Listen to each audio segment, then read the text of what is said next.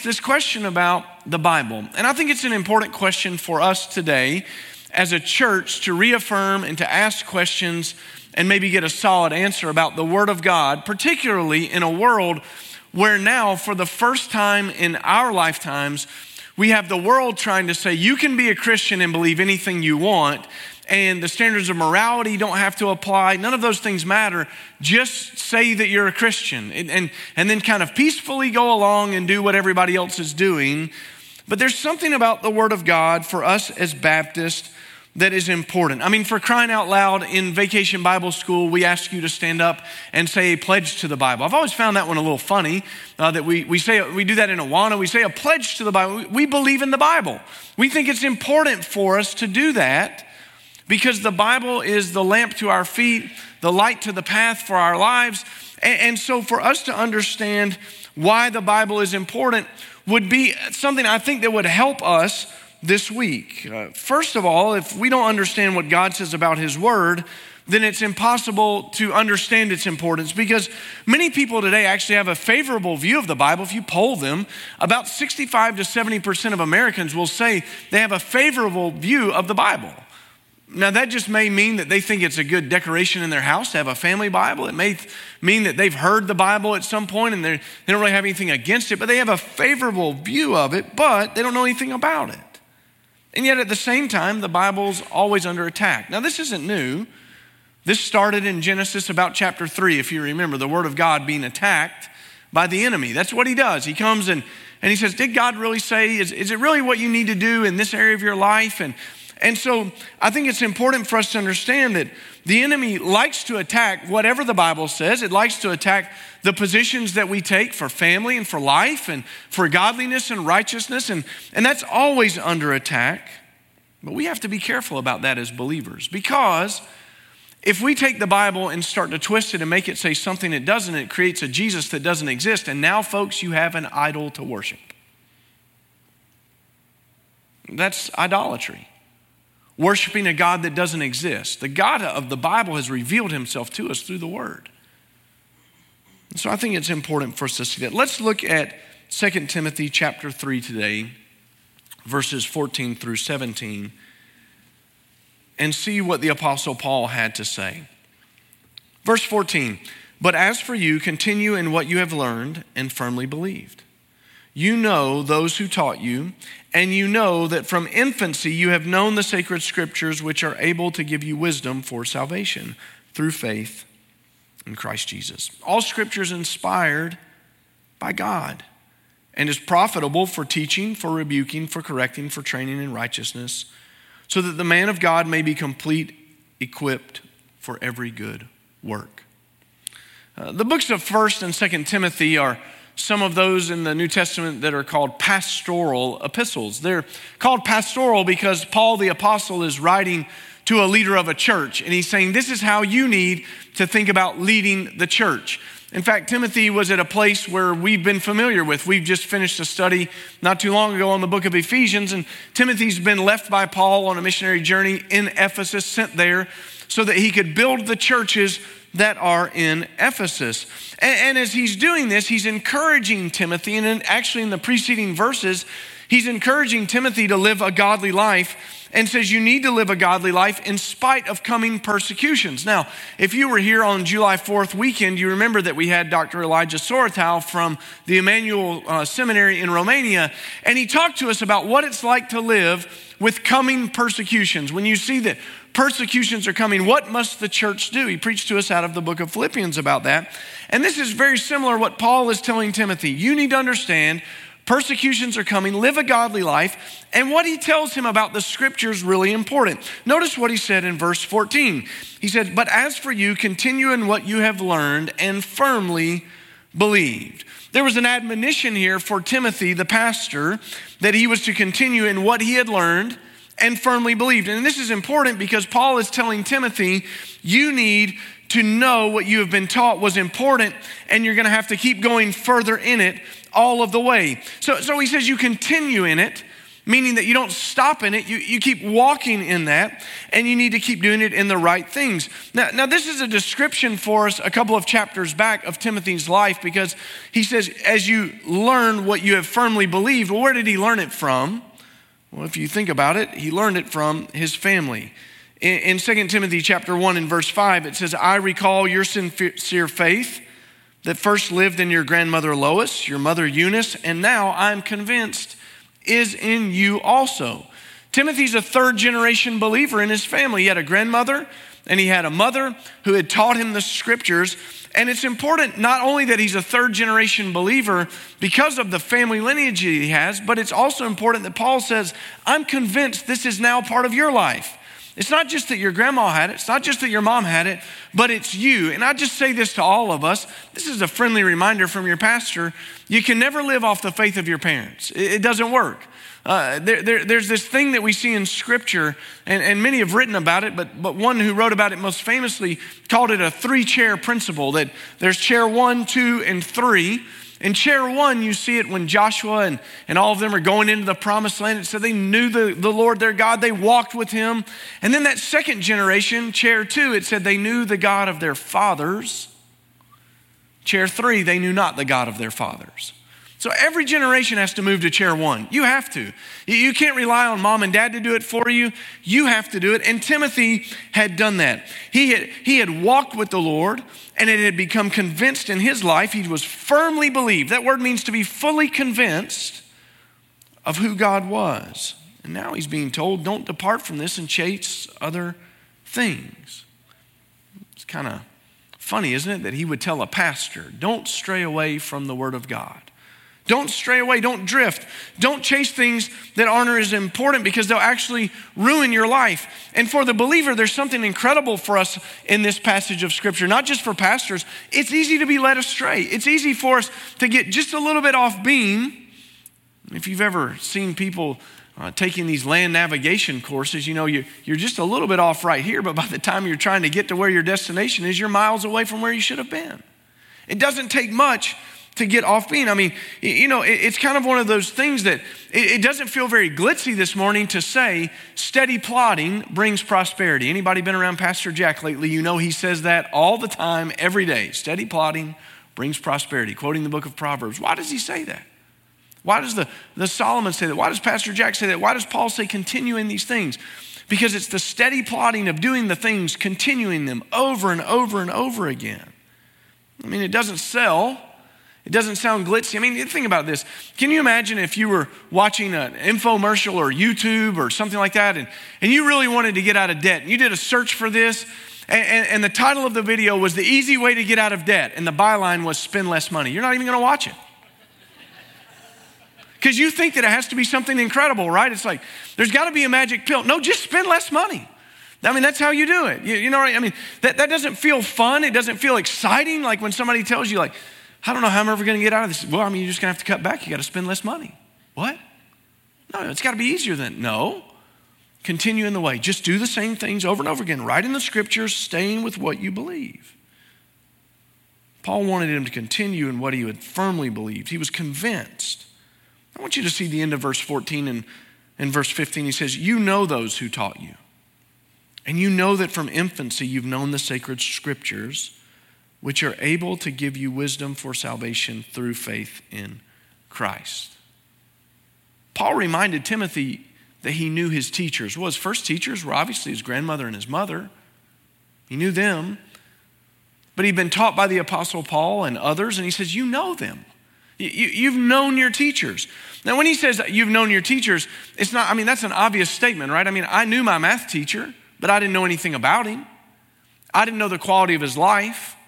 I knew who he was. I knew him as a teacher, but he's saying, you know us. You've seen something in us. And this is important. And when people talk to me about like, hey, have you read this book or heard this new preacher? Have you seen this new thing or whatever?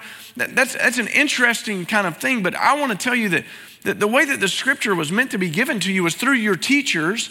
And I think this is one of the saddest things to me about, I mean, we have online. I mean, you're watching it maybe today. And if you are, I'm grateful you are. But we didn't set online up so we'd have an online campus. We don't have an online campus. We have a live stream.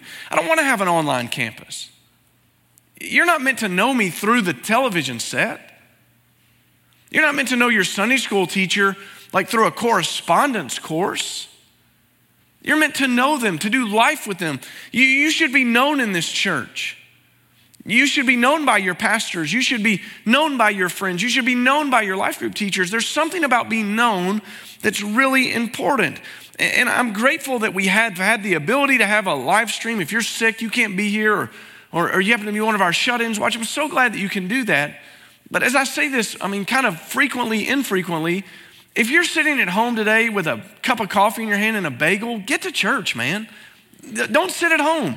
Get to church. That's not why we created that. It's the terrible downside of that. It's the exchange of reality. See, I want you to know me. I want you to see that my life is trying to live out the things that I'm telling you. You can't do that from the television. You can't do it by just reading things that I've said. You need to know me. Paul says you've known us. But then he called something pretty important sacred. He said the scriptures were sacred. It means holy, set apart. That's not a surprise to you. The scriptures are not a self-help book designed to make you feel better. In fact, they often make you feel worse before they make you feel better, because they have this beautiful ability to point out the weaknesses in our flesh and show us where the Spirit needs to invade that and conform us into the righteousness of Christ. In fact, the word of God's sharper than a two-edged sword. It cuts right to the heart of the matter. And God gives us his word in two testaments, Old Testament and New Testament, so that we can know him and his plan for our lives and how to live a righteous life. And you don't have to go searching for God. He's given you, right, everything you need in the scriptures to know him and to understand him. He's given it to us. That's what makes them sacred and holy and set apart. But Paul says these sacred scriptures, beyond not just being informational, they do something miraculous. They lead people to salvation. It gives you wisdom for salvation. He said, you've known the scriptures that are able to give you wisdom for salvation. When we began praying this past year for people to be saved and baptized and follow the Lord in obedience in baptism, we understood something. Only God can save someone. That's not the church's job. It's not your job. It's not your job to feel the weight of that. That's not how this works. The Holy Spirit has to convict someone of sin, righteousness, and judgment. He uses us as the mouthpiece. He uses us as the willing vessel to go, but only God can save someone. We can't do it. And so we understand what the scripture says, that faith comes by hearing and hearing by the word of God in Romans chapter 10. It's a miracle when it happens, when someone's saved, but it gives us wisdom so that we can know God. The Bible, interestingly enough, is often referred to as the canon of Scripture. And that's canon with one N in the middle, not two. The canon with two N's you go boom, boom with. Canon with one, you read. You know, it means it's a measuring stick. It's something to measure your life against. It's a rule to measure your life against. Kings often had these things. It was like a reed that they had. As we read the Bible, we can trust that God has given us his word and that we can have our faith placed in Jesus Christ as our Lord and Savior. And now I want you to see what Paul says about the Bible, because it's really important, not just for the Pastor Timothy, not just for the Pastor Jeff, but for the parishioner, for the congregant, for the member of Judson Baptist Church. Because everything that we have is based on the word of God. And I want you to see these descriptors. Look at verse 16 again. All scripture is inspired by God. It's profitable for teaching, rebuking, correcting, for training in righteousness, so that the man of God may be complete, equipped for every good work. Well, the first thing to note there is that he said all scripture. Now, I'm just going to go ahead and get this out there. That doesn't mean the ones that you like. It means all of them. And we're all guilty of this. Boy, I really love reading the Psalms. I can't stand reading those Gospels where Jesus says, I need to forgive people, though. Stay away from those. No, it doesn't work that way. All scripture is inspired by God. And it's interesting that Jesus constantly referred to the word of God by saying what has been commanded or it is written. He didn't just say God said or I said. He constantly was going back to the word of God. And in fact, you may remember that in the Sermon on the Mount in Matthew chapter 5 and verse 17, Jesus said, don't think that I came to abolish the law or the prophets. I did not come to abolish, but to fulfill. For truly I tell you, until heaven and earth pass away, not the smallest letter or one stroke of a letter will pass away from the law until all things are accomplished. The Old Testament was made up of 3 sections, and Jesus referred to 2 of them. The Old Testament was made up of the law, the prophets, and the writings. And when we talk about the law, we're talking about the first 5 books of the Bible. You often hear people refer to that as the Torah. And so Jesus is saying God gave Moses the law, and really the outworking of that is what's contained in the first 5 books of the Bible. How do we live with the law? What are the regulations for us as a community of faith is what Moses has been given. But then the prophets come, and the prophets include all kinds of things. We just studied a prophet when we looked at Jonah, one of the minor prophets. We studied for the last 4 or 5 weeks. But you see that in Ezekiel, Daniel, Lamentations, Jeremiah, Isaiah, all through the minor prophets. You see God proclaiming his word to his people, reminding them of impending judgment and grace all at the same time. And so Jesus is saying the word of the law and the prophets will not pass away. Now the writings would be the Psalms, Proverbs, Ecclesiastes, the historical books, the book of Job, those kinds of things. And Jesus wasn't discounting those. But what he's saying is that when you look at the law and the prophets, they teach us something about God and his character. And he says something very interesting, not the smallest little thing, not the little mark. If you grew up reading the King James Version of the Bible like I did, I think that it's the version that says not a jot or a tittle. If you ever wondered what that was, it's a funny word, isn't it? But in Hebrew, there are little reference marks under some letters that change the complete meaning of a word. So, it's a little breath mark or whatever. And so what he's saying is not even the smallest stroke of anything that's contained in there. So all of the Old Testament, do we get to just say we're done with the Old Testament? We do not. In fact, in the New Testament, the scripture will tell us when we can be done with the Old. So for instance, do you remember that Peter is in Joppa and he's waiting on God to do something, and Cornelius comes to him and sends people to him rather, and God has just given him this vision. What God has made, do not consider unclean. All things are clean to eat now. Well, where did that come from? God through the Apostle Peter giving us that, right? So it's not as if God's invalidating that, but in the Old Testament, we know that it was a temporary covenant because even the prophets were looking towards the new covenant when God was going to do something great in our hearts. The scripture says this weird thing: God will circumcise our hearts. The circumcision had been the outward sign for the males that they were in a covenant relationship with God the Father. And even the Old Testament prophets now say that God will do a work in our hearts. And the sign will be that he has changed us from the inside out. Well, Jesus wanted everybody early on in his ministry to know that he wasn't separating himself from what had been in the Old Testament. He perfectly fulfilled the law and the prophets. He lived under that and perfectly fulfilled it. I think the Hebrew readers would have perfectly understood that Jesus was basically saying, I have crossed all my T's and I have dotted all my I's. If we were to talk about it in English speak, everything that needed to be done, I have done that. Well, that's the Old Testament, but what about the New Testament? And I don't want to dive into this too much, but by the time of the writing of the New Testament to the churches, they're already recording scripture, and at times they aren't even aware that they're recording it, because Peter's words about Paul's letter to the Ephesians, we've just read one of Paul's letters in Ephesians, but Peter said this in chapter 3 of 2 Peter. He said, also regard the patience of our Lord as salvation, just as our dear brother Paul has written to you according to the wisdom given to him. He speaks about these things in all his letters. There are some things hard to understand in them. The untaught and unstable will twist them to their own destruction, as they do also with the rest of scriptures. What's Peter saying? What you've received from Paul. It had divine wisdom. It had inspiration. And so sometimes what Peter was saying is still true of us. Do you ever find that you read the scripture and there's a hard saying in there for you to understand? I do. God, why would you say that? God, why would this be important, Lord? Why would I need to follow that command? That doesn't seem like it fits with the world that I'm living in, Lord. It's hard sometimes. But remember that the scripture, if it's hard, is not an excuse to back away from it. It's an excuse to dive in and know the Lord. And so when Timothy is told all scripture is inspired by God and profitable for teaching, for rebuking, for correcting, and training in righteousness. He's saying all Scripture is God-breathed. I want you to think about that. Where else do we see God's breath?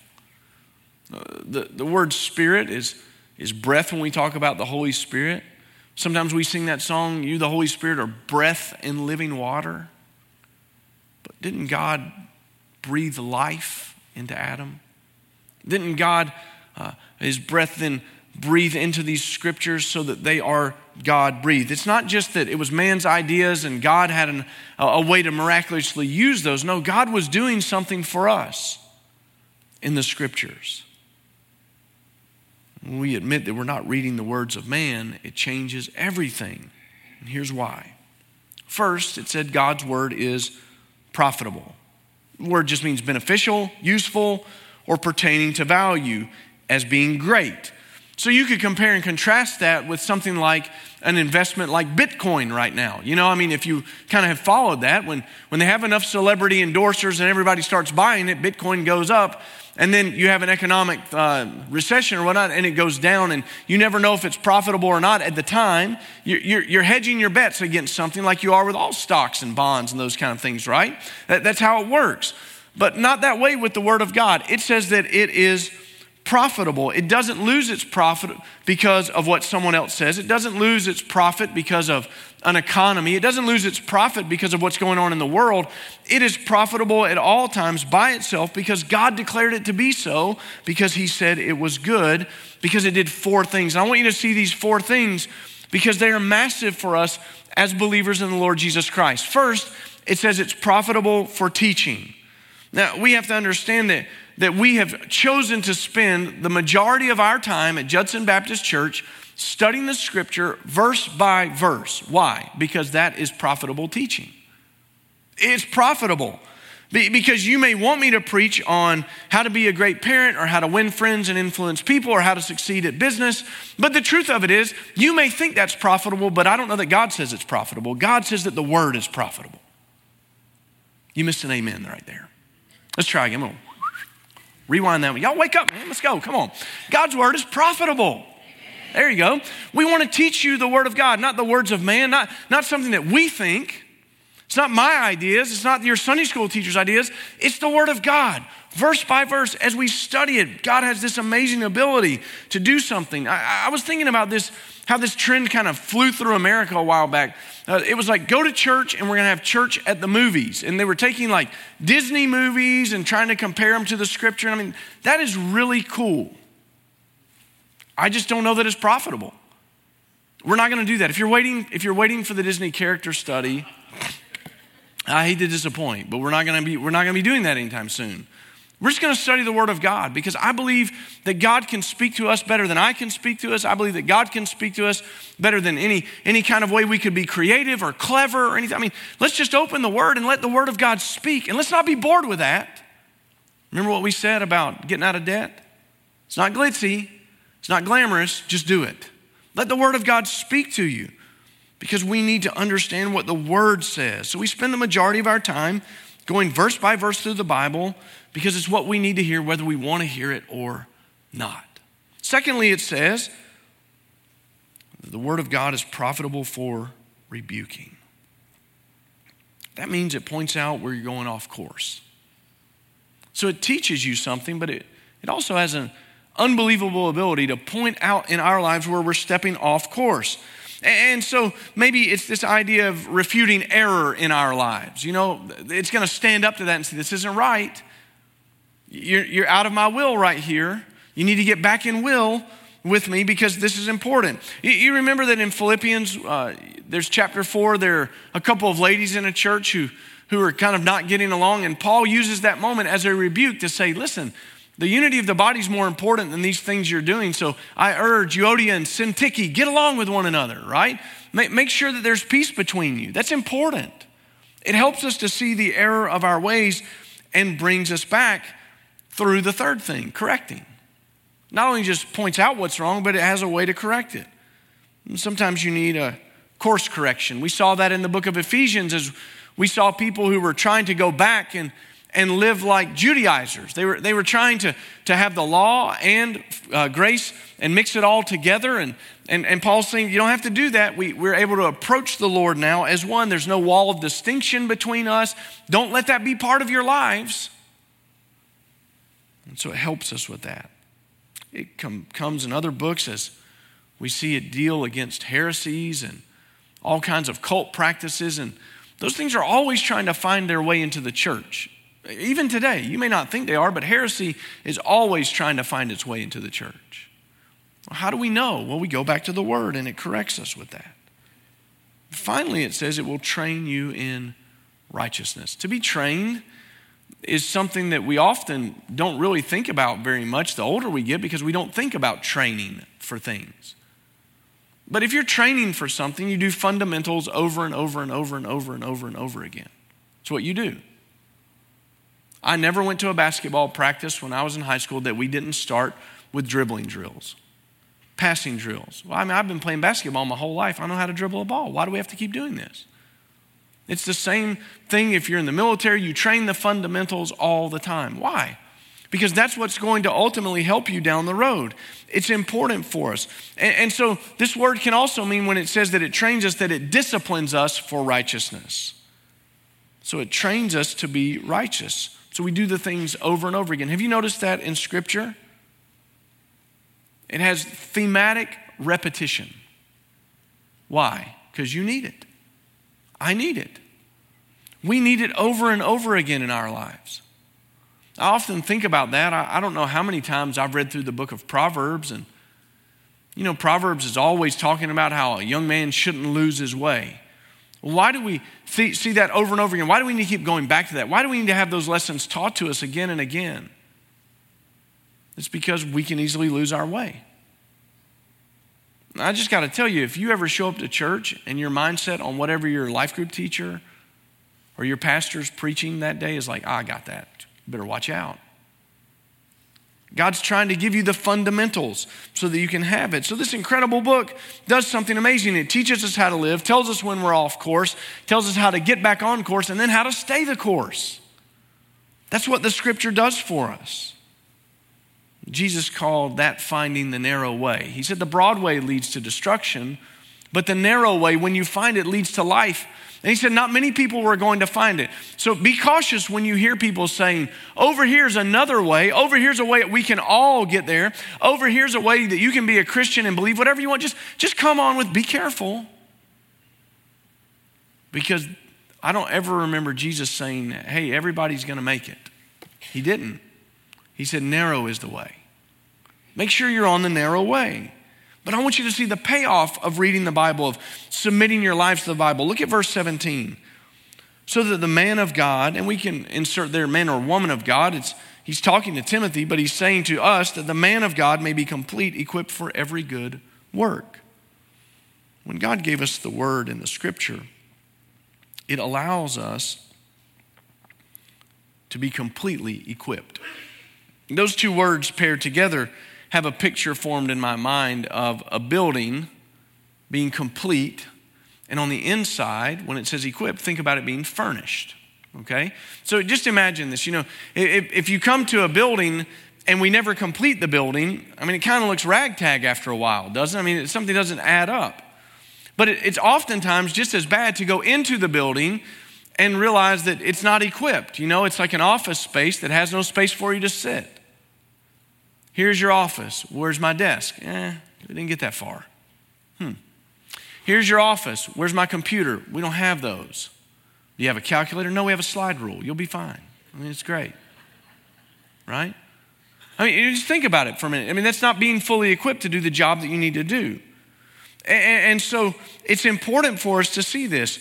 If we're building a house or an office building, we want those two things to be said of that. We want it to be said of our lives as well. We want to be complete, and we want to be fully furnished with everything that we need. So when we talk about our lives being like the building that God is building, and the inside of our lives being the place that He is furnishing or equipping, think about how that happens. It's not going to happen from you just coming to church. It won't happen. I wish that it would. I love it when you come to church. It gets me excited. There's nothing more deflating than preaching to an empty room. Promise. But that's just the starting point. I mean, you have to get in the Word.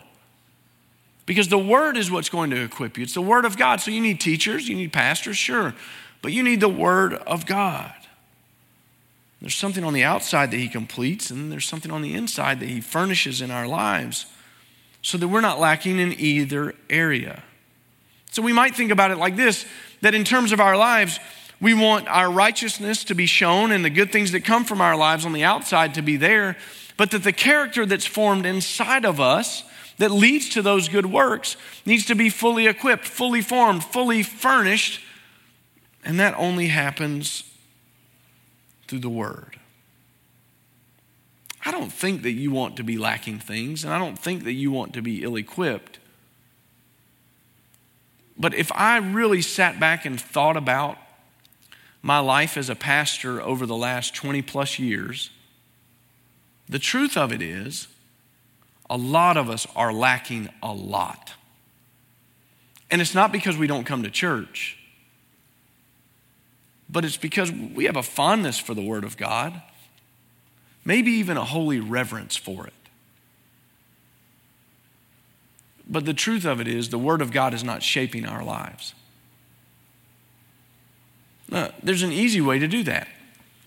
Start tomorrow. Wake up, open your Bible, start reading, ask God to speak to you, ask God to form things in your life, ask God to begin shaping the character and the mind of Christ in your life so that your spirit is filled with righteousness and the actions of your life are righteous and they meet the standard. And man, what starts to happen is that the Holy Spirit meets us there and changes us into people who have the character of the Savior. Complete, fully equipped, ready for what the day has. I think some of us today might need to reaffirm the Lord's word in our lives. And you say, well, what would that be? Well, it's where you've read the scripture and said, no, thank you. I don't believe that. Years ago, I read one of the most fascinating books of kind of the mid-2000s. It was called The Christian Atheist. And you say that's impossible to be a Christian atheist. Atheist is obviously somebody who doesn't believe in the existence of God. And this pastor, it's a real easy read if you want to pick it up, but this pastor had written this book called The Christian Atheist, and he said, we live like Christian atheists when we profess God with our mouths, but then we refuse to live how He tells us to live. Is that you? Are you the kind of person who has a reverence for the Word of God, but it has no power over your life because you're not living with the Lord's authority over your life from the Scripture? Well, guys, that's a daily struggle for me. It's so hard to look at the Scripture every day and really mean it when you say, Lord, mold me and make me today. It's a lot easier to read it passively or not read it at all and just be content to be ill-equipped and ill-formed. But we want the outworking of our lives to be like Christ. We want the thing that people see as we do our good works is not to see me, not to see you, but to see Christ. And that only happens through the Scripture. Maybe today, I would ask us as a church to let the Holy Spirit speak to us, to affirm the Word of God, and not just to look at it with a fondness, but to dive into it. Maybe today you're a person who's never given your life to Christ.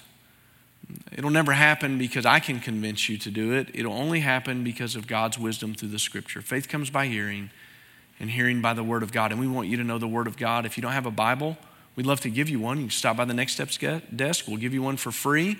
We want you to have a Bible. We want you to read the Bible because we believe that when you do, you'll have an encounter with the living God that will change your life. I'm going to ask you right now as a church, would you bow your heads? And I want to ask you to affirm a few things this morning. We're not going to have an invitation where we ask you to stand up and come walk down here, but we are having a response time in our seats. Has there been any part of your life that maybe without meaning to, kind of consciously, but subconsciously even as I've been speaking, that you've just said no thank you to the Word of God? Has there been part of your life where you've read that and just said, well, I don't know if I believe that? Or that's for times in the past. All Scripture is God-breathed, profitable for teaching, rebuking, correction, and training in righteousness. Would you just go before the Lord right now and declare His word is good? Thank Him for His word. Ask Him to use His word in your life.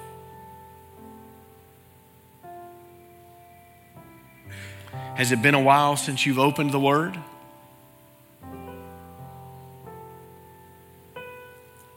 Why don't you just go home this afternoon and take a few moments to get reacquainted with your Bible. Take a few moments to let the Word of God speak.